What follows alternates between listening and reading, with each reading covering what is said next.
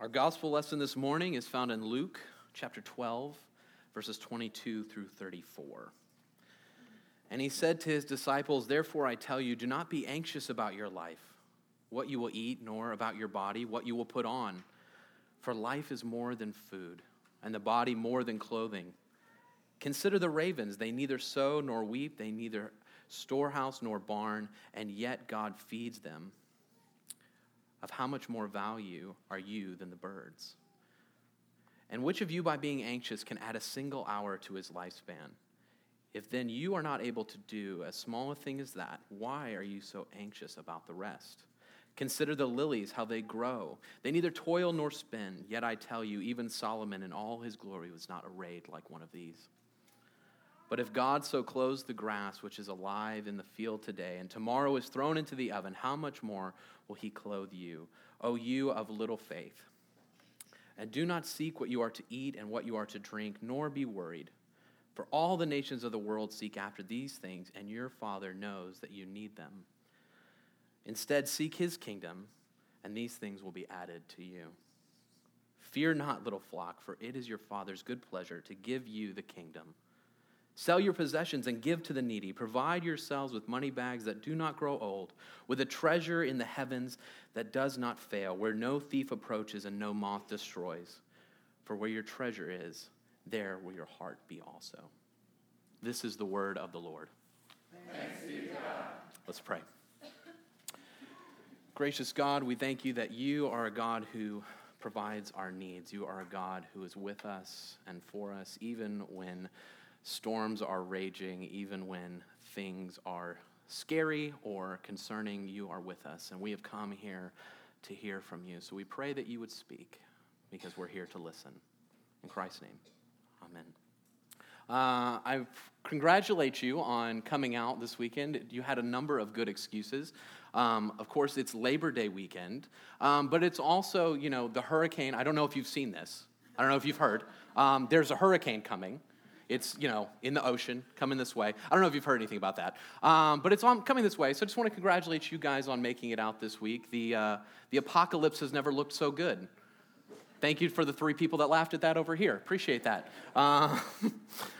This is a sort of interesting psalm, and I hope that it will be edifying to you in this weekend. I've been recently reading a book by Evelyn Waugh, Brideshead Revisited. Probably not something you've heard of, but in it we meet a couple of peculiar characters, one of whom is a guy by the name of Rex Mottram. Rex is a rising social and political star. Rex has got the right connections. He comes from a good family, studied at Oxford, has the right friends in the right places, is on his way to the top of the political ladder.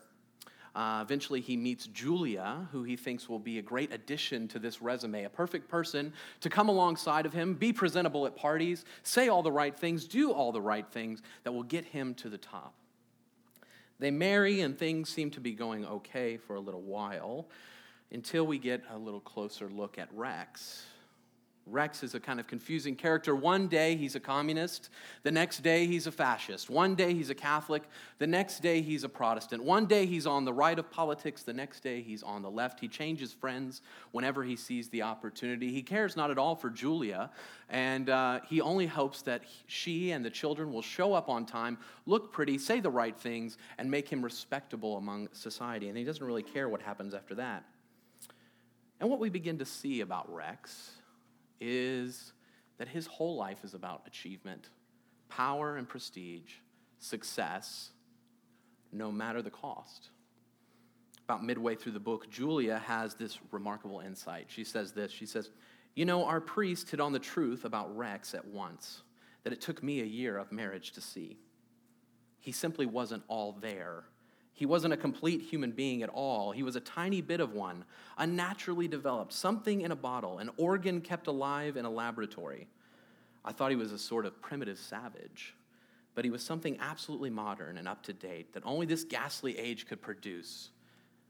A tiny bit of man pretending he was whole. A tiny bit of a man pretending that he was whole. And what we see is that the tragedy of Rex, the tragedy of his character, is that as you go through the book and you start to peel back the layers of Rex, past his agenda, past his success, past his political ambitions, once you start to peel back the layers, you realize there's nothing there. There's no person. There's no core. There's just ambition. There's just success. And what happens is when your whole life is built on ambition and success, the human self simply can't support that. And it collapses. And you end up a tiny bit of a person pretending that you're whole. And the church has always known that if you want to be a whole person, if you want to have something that you can build your life on, that makes you a complete person, you've got to build your life on God. Augustine said it this way, our hearts are restless until they find their rest in you. And this is where this psalm meets us. This psalm meets us and gives us the experience of someone who's been on the other side, who's tried to build their life on many things, and now is coming to us and testifying to the only thing that you can build your life on. So he gives us two things to do and one thing to proclaim. Two kind of things to do, one thing to proclaim. We look in verse 1. The first thing we see is we can't find our significance in things. Can't find our significance in things. We begin, "O Lord, my heart is not lifted up." My heart is not lifted up. I have not put myself in the place of God. What's going on there is my heart is not lifted up. In Hebrew, kind of their way of thinking about things, it is that the seat of the person, the kind of human being, is in the heart. You and I sort of think of it as like the mind or the brain, or maybe the ego if you want to get real fancy. But that's kind of where you and I kind of think of the person as being. For the ancient Israelites, they thought of the heart. And that's kind of the seat of the person. That's where the core of a person is. And so when the psalmist says, I have not lifted up my heart is not lifted up. I have not exalted, I have not glorified myself. I haven't put myself in the place where God is supposed to be. What the psalmist knows, the voice of experience, is that when you put yourself in the place of God, you'll always be disappointed. You'll never live up to your own expectations. You'll never really get what you're hoping for. So he says, I have not exalted myself, because that won't work. The next thing he says is, my eyes are not raised too high. Sort of a similar thing going on here. My eyes are not raised too high. My eyes are not exalted. What I see, I don't exalt what I see. I'm not glorifying what's around me. Most Americans, if you ask them, will tell you that if they just made 10% more a year, they would be financially secure.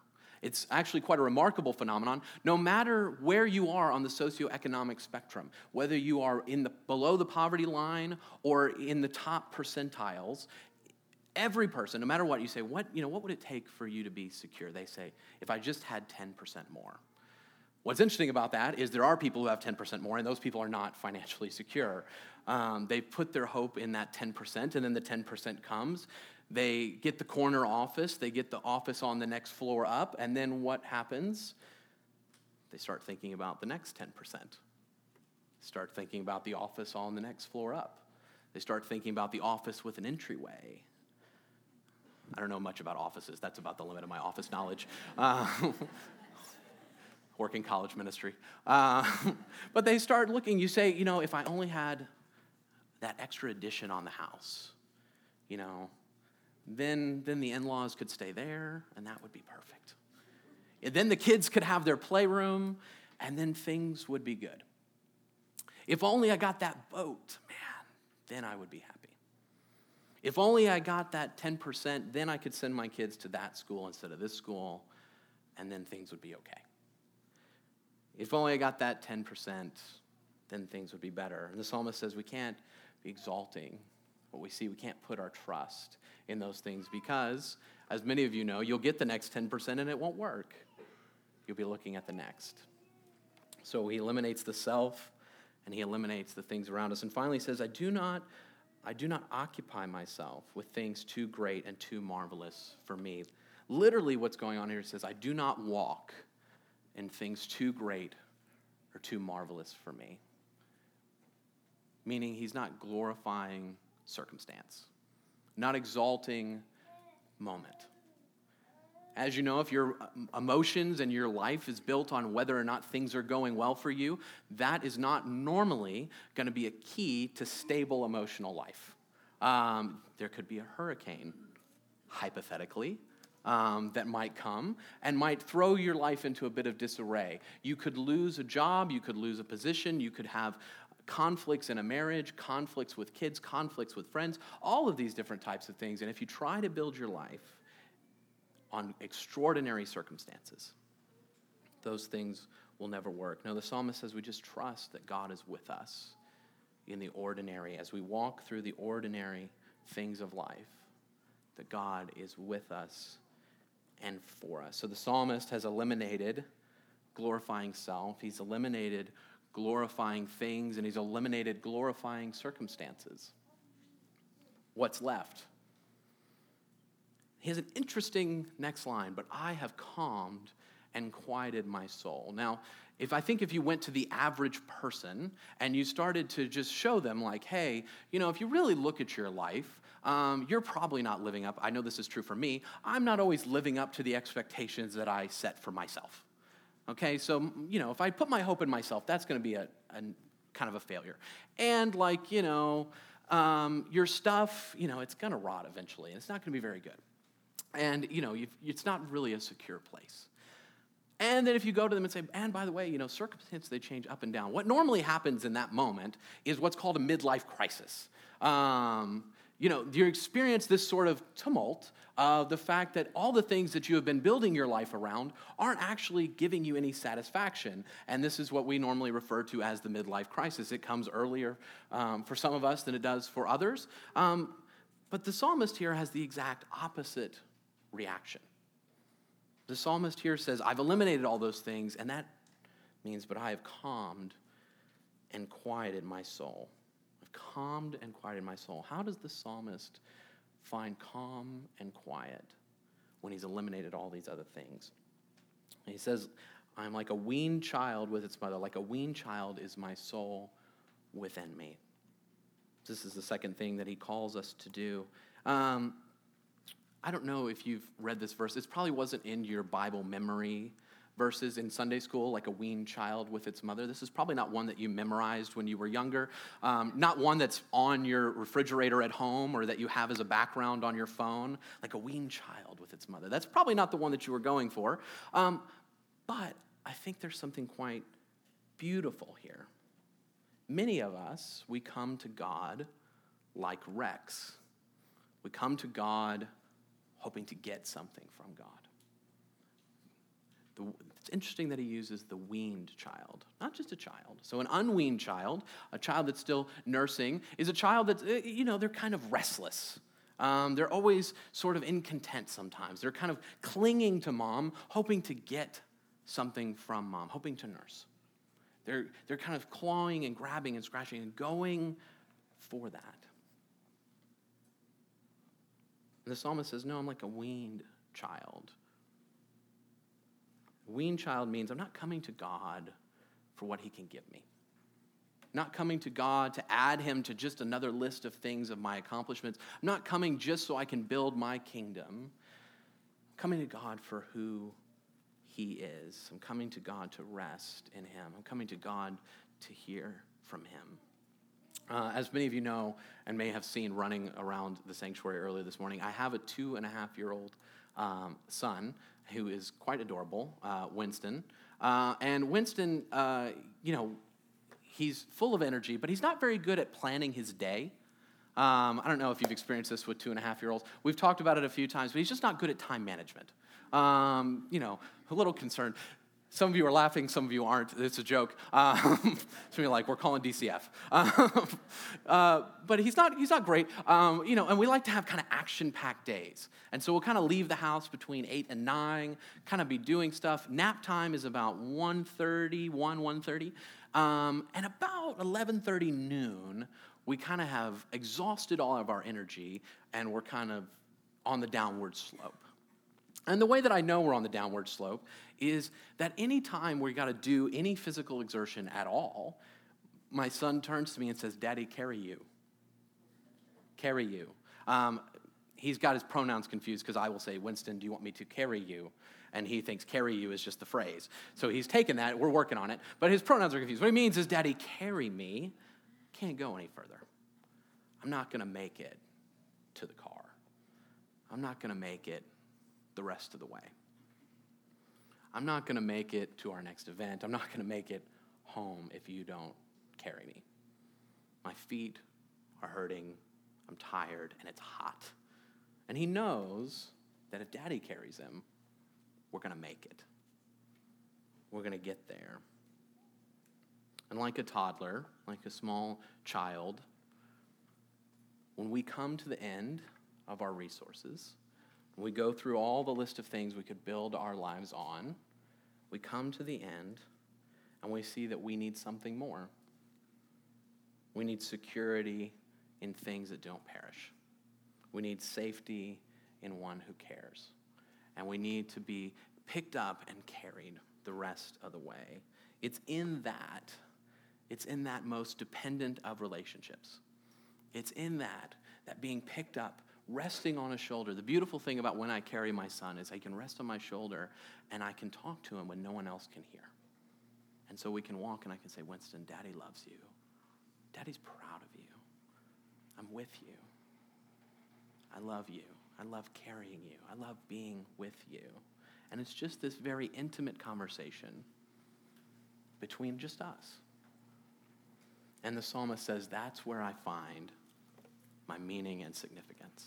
That's where I find a core identity, is sitting in the arms of a father, sitting in the arms of a parent who loves me, who can whisper to me and say, I love you.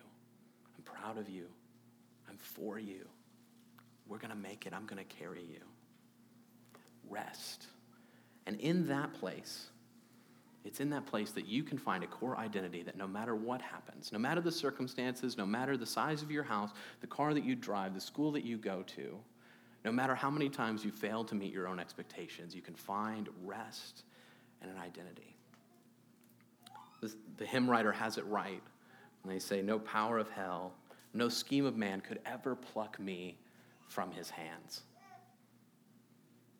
And so this psalm is a psalm of comfort, and it's a psalm that calls us to look into ourselves, peel back the layers, and say, what is my life all about? What is my fundamental core identity? Find it in God, because he is with you and he's for you. But the psalm doesn't end there. It doesn't just end as a call to personal piety and personal reflection. He goes on in verse 3, from this personal first-person prayer from he turns to the congregation, he turns to the nation. O Israel, hope in the Lord forevermore. Having found that place of rest, having found that place of security, having found that comfort and that core identity, we go into the world. We go into a place where people are being crushed under the weight of their own expectations, and we say there is a place of rest for you, and it's a place of admitting that you can't. This is the crazy, wonderful, upside-down world of the gospel, is that in the gospel, the place of safety and security is admitting weakness. And when we go out into the world, we say it's not through power and prestige, it's not through building your kingdom, because that will lead you to being a tiny bit of a person.